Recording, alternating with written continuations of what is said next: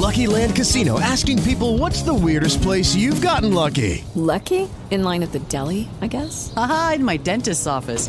More than once, actually. Do I have to say? Yes, you do. In the car before my kids' PTA meeting. Really? Yes. Excuse me, what's the weirdest place you've gotten lucky? I never win and tell. Well, there you have it. You can get lucky anywhere, playing at LuckyLandSlots.com. Play for free right now. Are you feeling lucky? No purchase necessary. Void where prohibited by law. 18 plus. Terms and conditions apply. See website for details.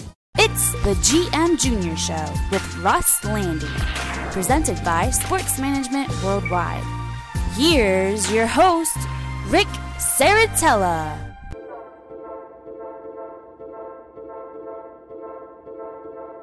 Welcome back. It's the GM Junior Show presented by the Sports Management Worldwide. Welcome in, everybody. It's the 2019 Running Back Preview Edition, our second episode here, March 19th, 2019. Hey, by the way, if you didn't tune in the first time around, we do have the QB Preview Edition available. So wherever you may be listening, iTunes, NFL Draft Scout, Blog Talk Radio, please like, subscribe, share the word, because we're just getting started, baby. It's RIC in the place to be. Rick Saratella telling it like it is when it comes to the NFL Draft. Since 2002, we're about to be joined by my co-host, Russ Lande. We're going to pick his brain on how NFL teams operate their war rooms, how they value the running back position. And, of course, we'll talk some 2019 NFL Draft risers, sliders, some surprises. So buckle up. It's a double chin strap kind of day. We're counting you down to the 2019 NFL Draft. And with that, we're going to welcome in Russell Lande. 20-plus years scouting trails. This man has tons of experience. It's an honor and a privilege to welcome him in. Rams, Browns, Alouettes, of course, the original XFL. Ladies and gentlemen, he is an innovator, an originator in the NFL draft industry. Say hello to the people, Russ. What's going on, Rick? How we doing today? Oh, man, it's another can't stop, won't stop edition, and always love to talk football with you, my man.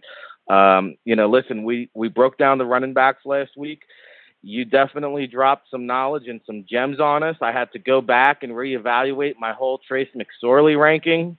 You gave me a lot to think on there, and I'm looking forward to breaking it down here again with the running back edition. So with that being said, I got to tell you, your tip on the quarterback, I got to look at the Jackson kid.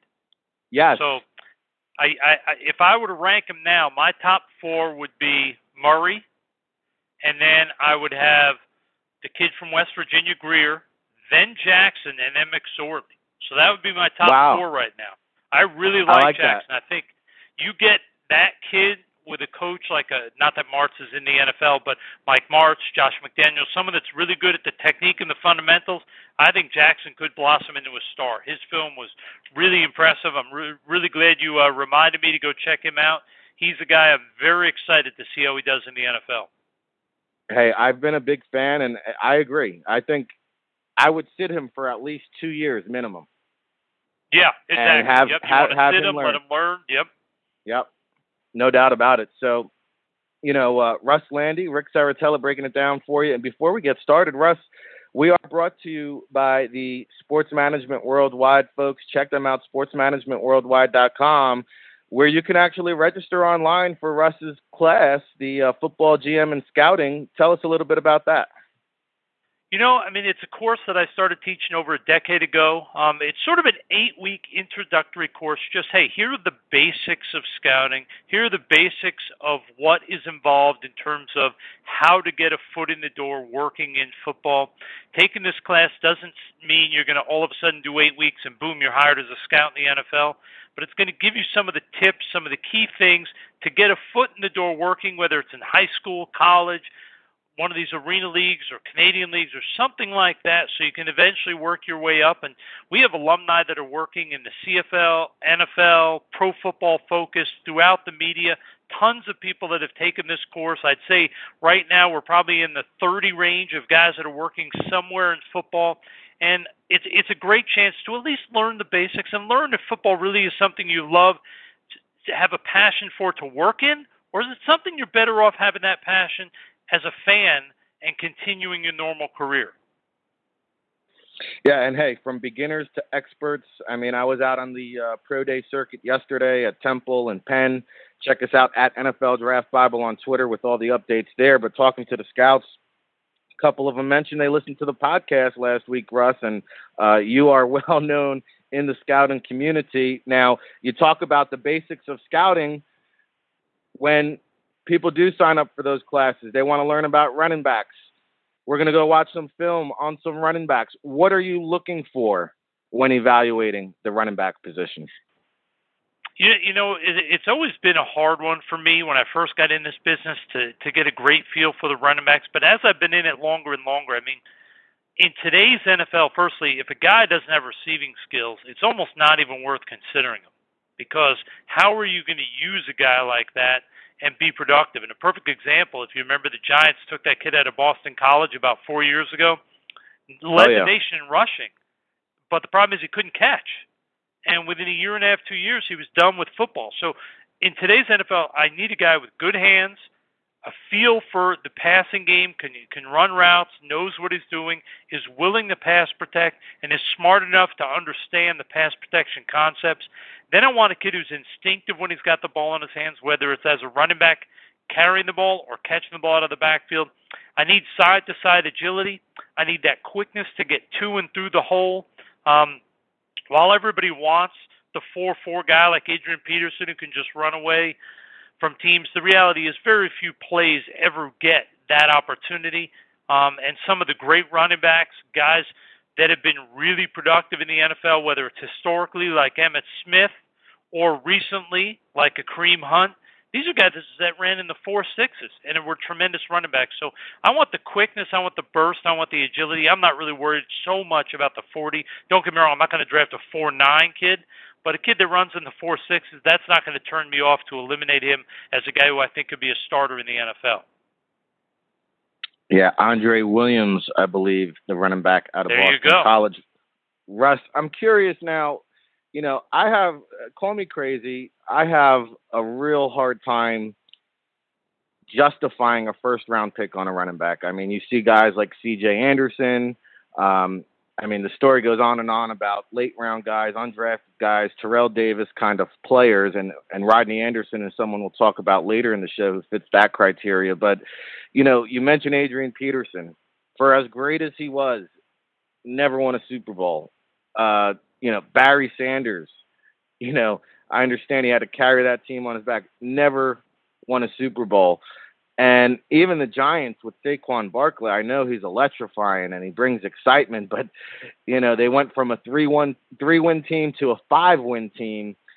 My point is, an edge rusher is a game changer. A quarterback is a game changer. A lockdown corner is a game changer. You remember the Steelers with the Palomalu, the Ravens with Ed Reed, the Colts with Bob Sanders.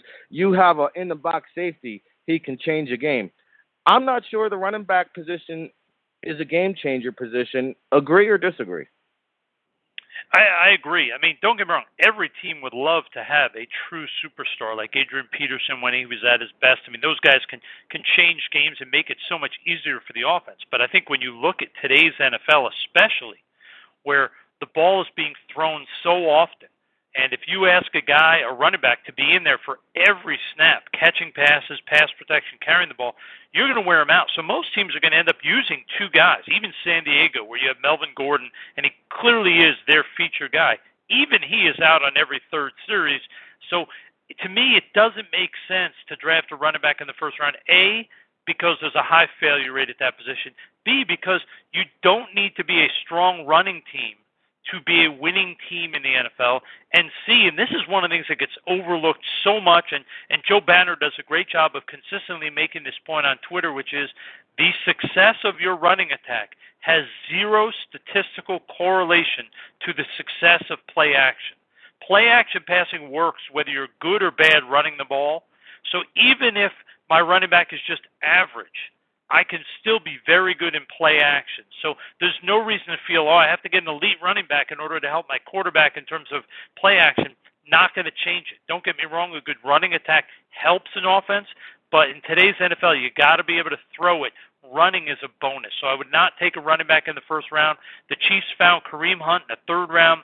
He would have been and could still be, once the suspension is over, one of the elite running backs in the NFL, and they didn't have to use a high pick on him. Very good points. He is Russell Lande. I am Rick Saratella. We're breaking it down. 2019 Running Back Edition, the GM Junior Show here, presented by Sports Management Worldwide, and we're going to talk about the 2019 NFL Draft class for the running back position. But first, hey, we're getting to pick the brain of Russ, going inside the war room, trying to put that NFL thinking cap on and trying to understand how NFL teams think and how they view the running back position. And before we get into the RB class, Russ, I'm curious, every year doing this, you always learn something new, of course, throughout the years. I'm curious to know, throughout your years of evaluation, being in those NFL war rooms, on the scouting trails, who's a running back with an organization that you were a part of? Who's a running back that kind of outplayed his draft position where you guys selected him? And who's a running back that didn't live up to the draft slot that you selected him at? When you mentioned that this was something we were going to talk about, I went and tried to look back and say, okay, as I was at the Rams, okay, we took Lawrence Phillips. Yeah, that one didn't really work out. I was at the Browns. We took William Green. I was trying to find a running back who really did better than what we thought. And I said, there's no one in the NFL. But then I looked at the CFL, and there was a kid we actually took. It's a little different because obviously the CFL is a little different, and the CFL draft is only Canadian citizens. You can't draft American talent. But there was a kid we took, J.C. Beaulieu, when I was with the Alouettes, and we took him late thinking he'd be sort of that maybe a backup fullback, be a special teams guy. But we really thought athletically, because he had quick feet, he could change directions, and he was a better athlete than almost every player at his position, even though he'd really never been a true running back. He'd been more of a fullback, H-back. We thought this was a guy who could come in and be productive. And now 3 years later, he's a backup tailback, but he gets about probably 4 or 5 carries a game, 4 or 5 catches a game, also lines up as a slot receiver, motion receiver. He does a lot of things. And I think the thing that I learned from his evaluation, because we had decent grades and thought he could make it, but we never thought he'd be this productive, is when you have a kid who's that athletic, who has great hands, and is really smart and competitive, it's hard for that guy to fail. And even in the NFL, if you have a kid who is a great receiving talent, and even if he's not dynamic athletically to where he can be a starter, a guy that can catch the ball, a guy that is very smart, can line up in multiple positions, and is highly competitive, there is a spot for that guy at running back, whether it's in the NFL or CFL, because passing is so prevalent. And a guy that can impact the game catching the ball, you can't undervalue them because they may not be a big, strong power back who can be a 20-touch guy, because those guys that can take that ball in space and make things happen, they're immensely valuable. On the other side, you mentioned guys that bombed. Both Lawrence Phillips was the ultimate bomb. We took him at 6 when I was at the Rams. And the other kid, William Green, we took him at 15 when I was at the Browns in the first round. These are two guys that physically the talent was there. I will tell you that, in my opinion, from watching the film, I thought William Green was a better running back in terms of pure talent than Lawrence Phillips.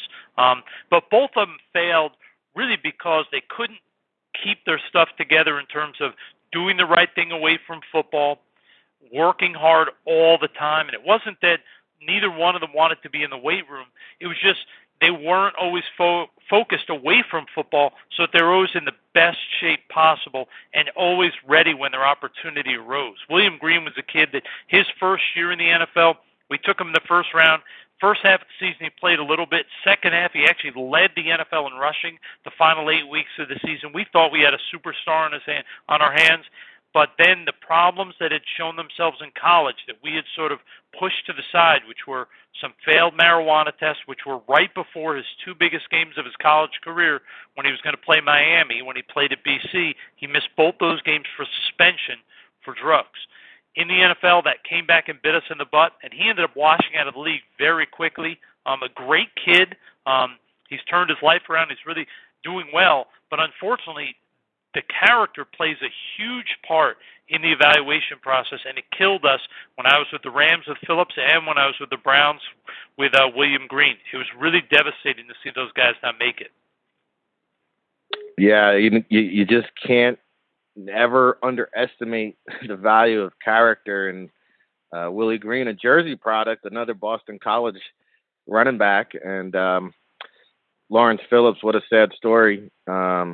One of the sadder stories, and we're seeing some of that even evolve today with stories like Josh Gordon and Johnny Manziel, high selections that just can't get it together off the field. So, it makes for a disaster on the field. All right. Russ Lande, Rick Saratella here. Let's dive into that 2019 running back class, Russ. And, you mentioned the athleticism before when you were talking. And, being at the combine, you always want to check off those boxes. And, the two guys that sorely disappointed when it comes to the athleticism department, two running backs that I was very high on, actually, going into the combine, Elijah Holyfield and Devin Singletary. Now, these are more of your traditional between the backs, bruising type of runners. Singletary, I think he had more yards after contact than any running back in the country. Holyfield, obviously, listen, this guy falls forward and gets you 2-3 yards. So obviously speed isn't really going to be a huge part of their game. But Russ, I got to ask you, I've got a hard time now slotting these guys when a running back comes out. Holyfield runs a 4.78 and Singletary a 4.66, which isn't as bad. But again, not the times we were expecting to see. We were talking about potential day 2 selections. How much of an impact do you weigh this, and how much do you consider that now resetting your final board going into the draft? Well, it definitely plays a role. I think for Holyfield, it's probably a bigger issue than it is for Singletary, because for Holyfield, you're talking about a kid that's 215, 220, weighed 217 at the combine, so he's going to be more of a feature back, more of a guy that you're going to sort of run between the tackles. You're going to rely on him to be your, really, if you're going to make him a full-time guy, he's going to be your feature guy. It's going to be a 3-down guy. And when a guy runs that slow, and yeah, I understand 40 is not the be-all, end-all, but I can tell you the history of running backs who have run over 4.7 coming into the NFL and becoming starters, it's really low. Obviously, when you look at Holyfield, you definitely see the quickness and agility. He can put a foot in the ground. He can bounce a run outside, which tells you that he's probably a quicker than fast back. He in his short area, he's probably as quick and as fast as any back. But when you ask him to make that long run, he's going to have issues. And that really comes down, the question you have to really answer as an organization is, do we feel that his lack of speed is going to hinder his ability to get through the hole in time? Is he going to be able to be effective on outside runs? And is he going to be effective as a receiver? I think with a guy that's going to be a true starting tailback, more than sort of a third down receiving back, I think it hurts him. Whereas I look at Singletary, this is a kid that's 5'7" and change. I think at the combine, he measured out, I'm going to see if I can look him up real quick. He was 5'7", about 200. This is a guy whose game is built on changing directions fast, making guys miss, and yeah, he no doubt breaks more tackles and runs through contact way better than I think almost anybody would expect for a back of his stature in terms of height. But when you watch the film, a lot of his stuff is quick change of direction, explosive bursts to get through the hole, excellent running ability in terms of slipping through cracks, making guys miss. But I think in the NFL, he is going to have a little bit of trouble with the true tackle breaking, because even though he's over 200 pounds at the combine, when you watch him, he's not a power back. He's more of a make-you-miss, sort of slippery guy. But because of his receiving skills and that make-you-miss, I think he can be a very effective receiving back in the NFL despite running in the 4.6s. So for Holyfield, I think NFL teams are going to be concerned. They see that 4.78. They're going to go back and watch the film, double check. They're going to see what he does at his pro day, see if he can improve on that. Otherwise, I think Holyfield's a guy that maybe late in the draft someone will take a shot on. Singletary, I still think he's going to be a third or fourth round pick. He's a little guy, but he is dynamic in terms of when he's got the ball in his hands. He can catch the ball. He can make plays out in space. So in general, I will tell you that generally that 4.7 is the big cutoff for running backs. Guys that are under it, they'll be able to say, oh, he's a little slower than he thought. He's in the mid 4.6s, but we can deal with that. Once you break a 4.7, that makes teams really start doing their homework just because the history, especially now that analytics are so big, they can go back and track all the running backs that have run over 4.7s. They'll also compare, okay, what's his vertical? What was his short shuttle? All of these different drills, combine them, say, okay, what's his spark score, and see if that helps him at all. But most likely a guy that runs in the 4.7s is going to have a hard time getting NFL teams to take him anywhere before the late rounds, if at all, in the draft. Yeah, that's a tough number to wrap your head around, evaluating running back 4.7. It's funny because I don't mean to make this into the Devin Singletary bashing show, and I didn't realize this until, you said you're pulling up the combine measurables. I did as well. One thing I just noticed, Russ, Devin Singletary, the smallest hands of any running back in the draft class. And, now, not that it's a huge negative, but you got to, the 40 doesn't live up to it. Now you got the smallest hands. I'd have to go back and check to see if fumbling's even an issue. But is that something that you weigh? Oh, there's no question. You have to be concerned about that because when it comes to the NFL, small hands do, no question, have an effect on fumbling. So when you have a kid who's got issues in terms of size of hands, you try to go back and say, okay, what was his fumble rate in college? And you have to be cautious at just looking at the pure stats. You really want to know when people watched film, what did they see? Because a lot of time the stats in college, they get manipulated. You really want to say, okay, how many times did he touch it? How does he protect it? All of those different things in order to be sure you're talking about a guy that you think can hold on to the ball. When you look at it, are they small? Yeah. 8.5, not ideal. Is it a killer? Are teams going to eliminate him? Probably not. But I will tell you, 8.5 is not something to get excited about. For quarterbacks, under 9 is sort of the dead man walking. For receivers, for running backs, 8.5, you can get away with it. It's when you get down in under 8, that's where teams get petrified. But even 8.5, there are teams it's definitely not something you're happy about. It makes you a little bit nervous. Yeah, especially if you're playing the Northeast, I would imagine, with the weather conditions, the snow, the rain. So, just some things to weigh and consider here as we talk about the 2019 NFL Draft running back class. Russ Lande, Rick Saratella. We're brought to you by Sports Management Worldwide. Check them out, sportsmanagementworldwide.com.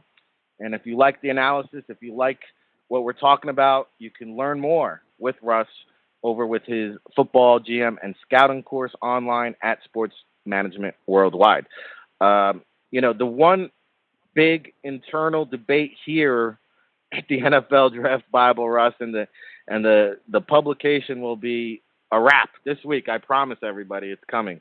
The one internal debate we had was the RB1 on our big board. And, Alabama, these guys, they got third-string running backs who could be first-round picks in the NFL. This guy, Najee Harris, coming out next year or 2 years, he might be better than both of these guys. But Josh Jacobs and Damian Harris. Now, somewhere along the way, and as you know, this is a copycat business. I know Daniel Jeremiah, I think he was the first one to put Josh Jacobs in the first round. Not only in the first round, he put him in the top 10.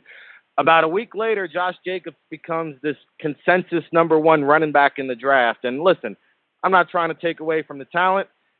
I just didn't get the memo that he was a better pro prospect than Damian Harris. Now, I don't know how much you've had a chance to dig into these two guys. Obviously they're playing in the same kind of scheme. So when you go back and watch the film, you can kind of gauge, compare and contrast. Your whole take on these two Alabama runners, I'm curious to know what you think, Russ. I think they're very different guys. I think when you look at Jacobs, I mean, he's no doubt a strong, powerful runner, very good balance, but he's a little bit tight. When I watch him change directions, it's not that instantaneous jump cut. He's a little bit of I got to round it a little bit. Now when he gets going north south, he can hit that hole. He gets his pad level. He runs through contact. I mean, there's something to like about him if you want a true power back. I don't see him doing a ton in terms of outside of the pocket, in terms of catching passes. Very basic and routine, and part of that is Alabama. I mean, I even look back to Mark Ingram, didn't do a ton in terms of catching balls. I like Jacobs, but he doesn't do anything electric for me to get me excited that this guy's a special, rare guy. When I look at Harris, and like I said, I don't think I'd take any of these running backs in the first round this year, but I think Harris is a little bit more there in terms of running. I think it's a little bit, when you watch him, he's a bigger kid, he looks like a thicker kid, width-wise, than Jacobs. I think he's a little stronger. I don't think he breaks as many tackles, and I think a lot of that is due to he needs to learn, and this is something that Stephen Davis years ago coming out of Auburn had the same problem. He has to learn to pick his feet up better. He has a tendency to just pick his foot up just a skosh as he's running, and if you don't learn to pick him up so you can get over low stuff, he gets tripped up and tackled by arms too much. But I really like him, and I think the thing I like about him more than Jacobs is there are a few times I saw he would be taking it towards the designed hole. That hole would get clogged, and instead of like a lot of running backs where they have to sort of motor down, change directions, and then come back to the hole, he showed the ability to put a foot in the ground and boom, he can make that jump cut. And the ability to make a jump cut to get to the other hole, that to me is a trait that often is overlooked. That's very important for a running back to be successful in the NFL. I think he does that better than Jacobs. That's why, to me, I think he's a little bit better in terms of as a runner. The potential is more. Now, he's going to need to learn to pick those feet up. If he does not improve in that area, he probably will not be a productive tailback in the NFL because he'll get tripped up so easily, despite being a good athlete, having the balance, and having the strength to break tackles. You have to pick those feet up to be a consistently productive runner after contact in the NFL. He, again, like Jacobs, is not a dynamic guy out of the backfield. I don't see a lot of route variety. They're more check-off guys than they are sort of integral parts of the passing game. But I do like Harris a little bit more than Jacobs. The little bit I've seen, I haven't sat down and watched 7-8 games of each guy, but just a game or two on each guy. Harris, to me, offers a little bit more agility and a little bit more sort of versatility because of that agility than Jacobs does. Very good points. And, the one thing I'll add is I like the fact that Harris, looks to keep it between the tackles. I like that out of my running back, and especially playing in the SEC.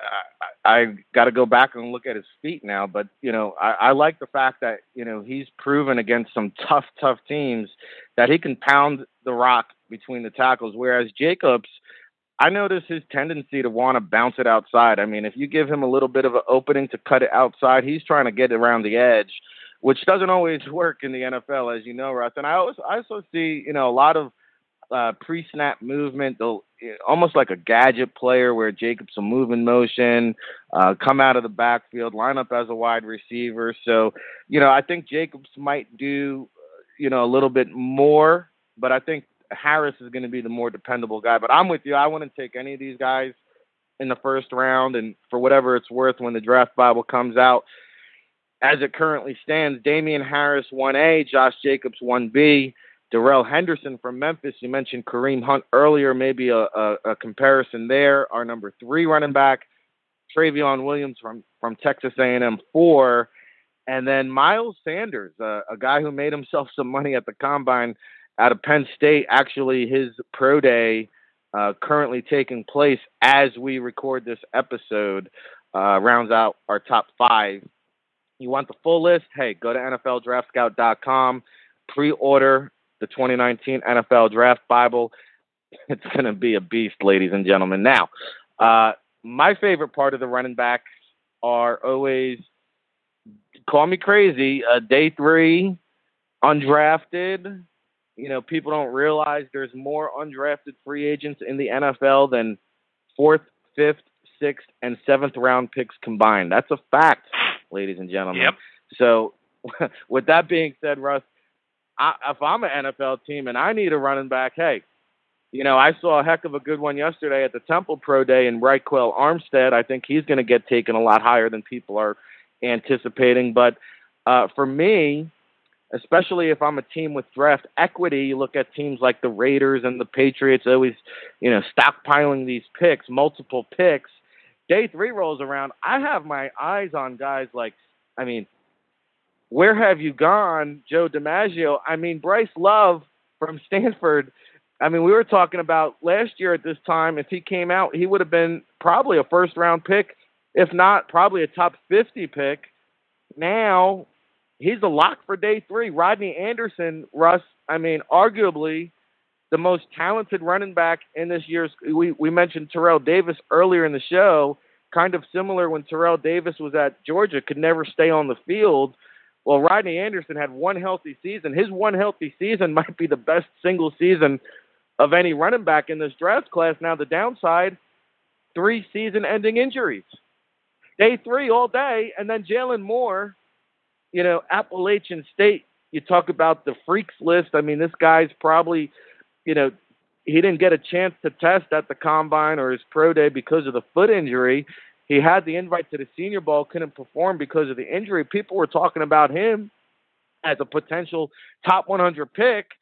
Now he's probably a late-round flyer. So, what kind of conversations are you having, setting the draft board, trying to place these guys? Hey, they might be more talented than some of these guys that are going to go on day 1, day 2, but it's hard to justify even thinking about them until day 3. Yeah, it's medical stuff is always so difficult. And I'm a big believer. One of the things I was taught early on is when you get down to that 6th, 7th round, the odds of most of those players ever contributing are very low. So why wouldn't you take a gamble on kids who were elite players with a medical problem or elite players with major character flaws? Because those are the types of guys that if they succeed and stay healthy, or if they succeed and turn their life around off the field, you have a real chance of getting a star player or at least a starter out of a late-round pick, especially when it comes to running backs. The biggest thing, and this is something that I try to really stress, is the job of a scout. You're way out of your pay grade as a scout to start saying, hey, this is a guy we can consider the medical's fine. Hey, your job as a scout is get the information. Get all the information on the medical. Get your trainers and your doctors involved. Those are the guys who have to make the decision. When you have your draft meetings, most teams, not all, they'll rank the players and you will grade them based on their production, based on what you think of their talent level, based on how good you think they can be in the NFL. So you may have Bryce Love as a 3rd and Anderson as a 3rd, and then your medical people will come in and they'll say, hey, here are the 27 players we have concerns on. These 9, you just got to take them off the board. They're complete rejects. These other 10, we like them. We think they have a chance, and we're going to give them passing grades. We have no real long-term concerns. Well, that means you're going to keep those grades. So there might be a team that keeps Bryce Love or Rodney Anderson right where their grade is. Now, I don't think so in terms of Anderson because of 3 season-ending injuries, but there's a chance. Most likely, these are guys that are going to fall into the category of we think they have the talent to play at this level based on what you as the scouting department is saying, but we have real issues medically as to whether they're going to survive long-term. Now, none of them have a degenerative condition, so we're not taking them off the board, but they're not guys we think are going to survive and last in the NFL, and that's why we're saying they're late-round picks. And I'll give you a great example, not a running back, but there was a kid, and you'll know this kid, Rick, and of course, right as I start to talk about him, I forget his name. Oh, there he is, Erasmus James. Big defensive end out of Wisconsin. There were a number of teams that, after their draft meetings, had him the number 1 defensive player in the whole draft, number 2 defensive player in the worst-case scenario, 100% top 10, goes to the combine, does all the stuff, but his medical comes back, and it wasn't anything like no knee injuries or heart issues or whatever, but literally over half the teams, from what I was told at the time, felt that the way his lower body was aligned, the way his hips and knees and ankles, he had a very strange structure of alignment between them. Almost all of the teams had major concerns, and over half of them felt that he would never survive a year or two in the NFL because of that. So I know two teams that were ahead of the Vikings where he ended up getting selected. They had removed him from their board completely because their medical people said he will be gone from the NFL within 2 to 3 years. And sadly, his first season, he was started off slow, finished really strong. Looked like he was on the verge of being a star, got hurt, came back the next year, got hurt, and was out of the league in 2 years. So the reason with all these guys you have to be so cautious and you have to trust your trainers and the medical people is, yeah, you may fall in love with a guy like Bryce Love's talent, but if your medical people say, hey, we love him, but when we look at the injuries, we already see arthritis or we see a structural problem with his joints, hey, these are guys that are going to fail because this isn't like baseball or basketball where, yeah, there may be some contact, but it's not collisions. It's not unbelievable violence every single week. And when you have guys with injury history, there's a very strong probability, and all the analytics people will tell you this now, is if a guy was hurt in college, the odds are he's going to be hurt in the NFL. Very few guys end up being like Terrell Davis, who were hurt throughout their whole college career and end up being healthy enough to play 5 or 6 years at a Hall of Fame level. Most guys who were dinged up in college end up being dinged up guys in the NFL, and that's why you can't risk early picks. But like you said, if you have draft capital and extra picks in that 6th, 7th round, that's where you can throw darts and take in a few guys that maybe they have medical or character issues, and you could end up with some home runs if any of them work out. Hey, you can't make the club in the tub. It's an old saying, but it rings very true. No doubt about it. And, hey, Jay Ajayi a couple years ago going into the Combine, I think people thought, he was, in contention to be one of the top runners in that year's draft class. They goes to the Combine. They find the knee-on-knee, degenerate bone issue, and, hey, he slides in the draft, and now you see it. I mean, he's a non-factor. How many times did you hear the name Jay Ajayi last year? Not very many. Yeah. So I mean, it said he had that 1 year where his knee sort of held up. He had no issues. But it's one of those things where even when a guy can do it for a year, you don't know if they're going to be able to. I mean, even look at Todd Gurley. I mean, here's a guy blows out his knee. Somebody, they feel comfortable taking him in the first round, but there's a huge risk when you take guys that have been injured. Who's the kid that the Patriots took at the first round, the D lineman out of Florida? I think it was Damian Easley or Dominique Easley. Right. He had 2 or 3 ACLs in college, and I think if you ask anybody, his film, when he actually played, he was a wrecking ball. He was unbelievable in college. But the problem is, he literally can't stay healthy. And you could maybe even begin to state a case for Leonard Fournette. We saw his final season in LSU, didn't play too much, and now seems like he can't stay on the field in Jacksonville. And there you go, you wasted a first-round pick. So. Yep, and I'll tell you, it's something the Rams people, when I was there, it was never really brought up. But when I got to the Browns, Butch Davis was our head coach and last coach to take the Browns to the playoffs, an outstanding football coach. And one of the things he kept stressing that I guess he had been taught at the Cowboys when he was the D-line coach under Jimmy Johnson, which is, he said, the ability to stay healthy and play through pain and be in the lineup is a skill. And he said certain guys have the body and the mental makeup to handle it.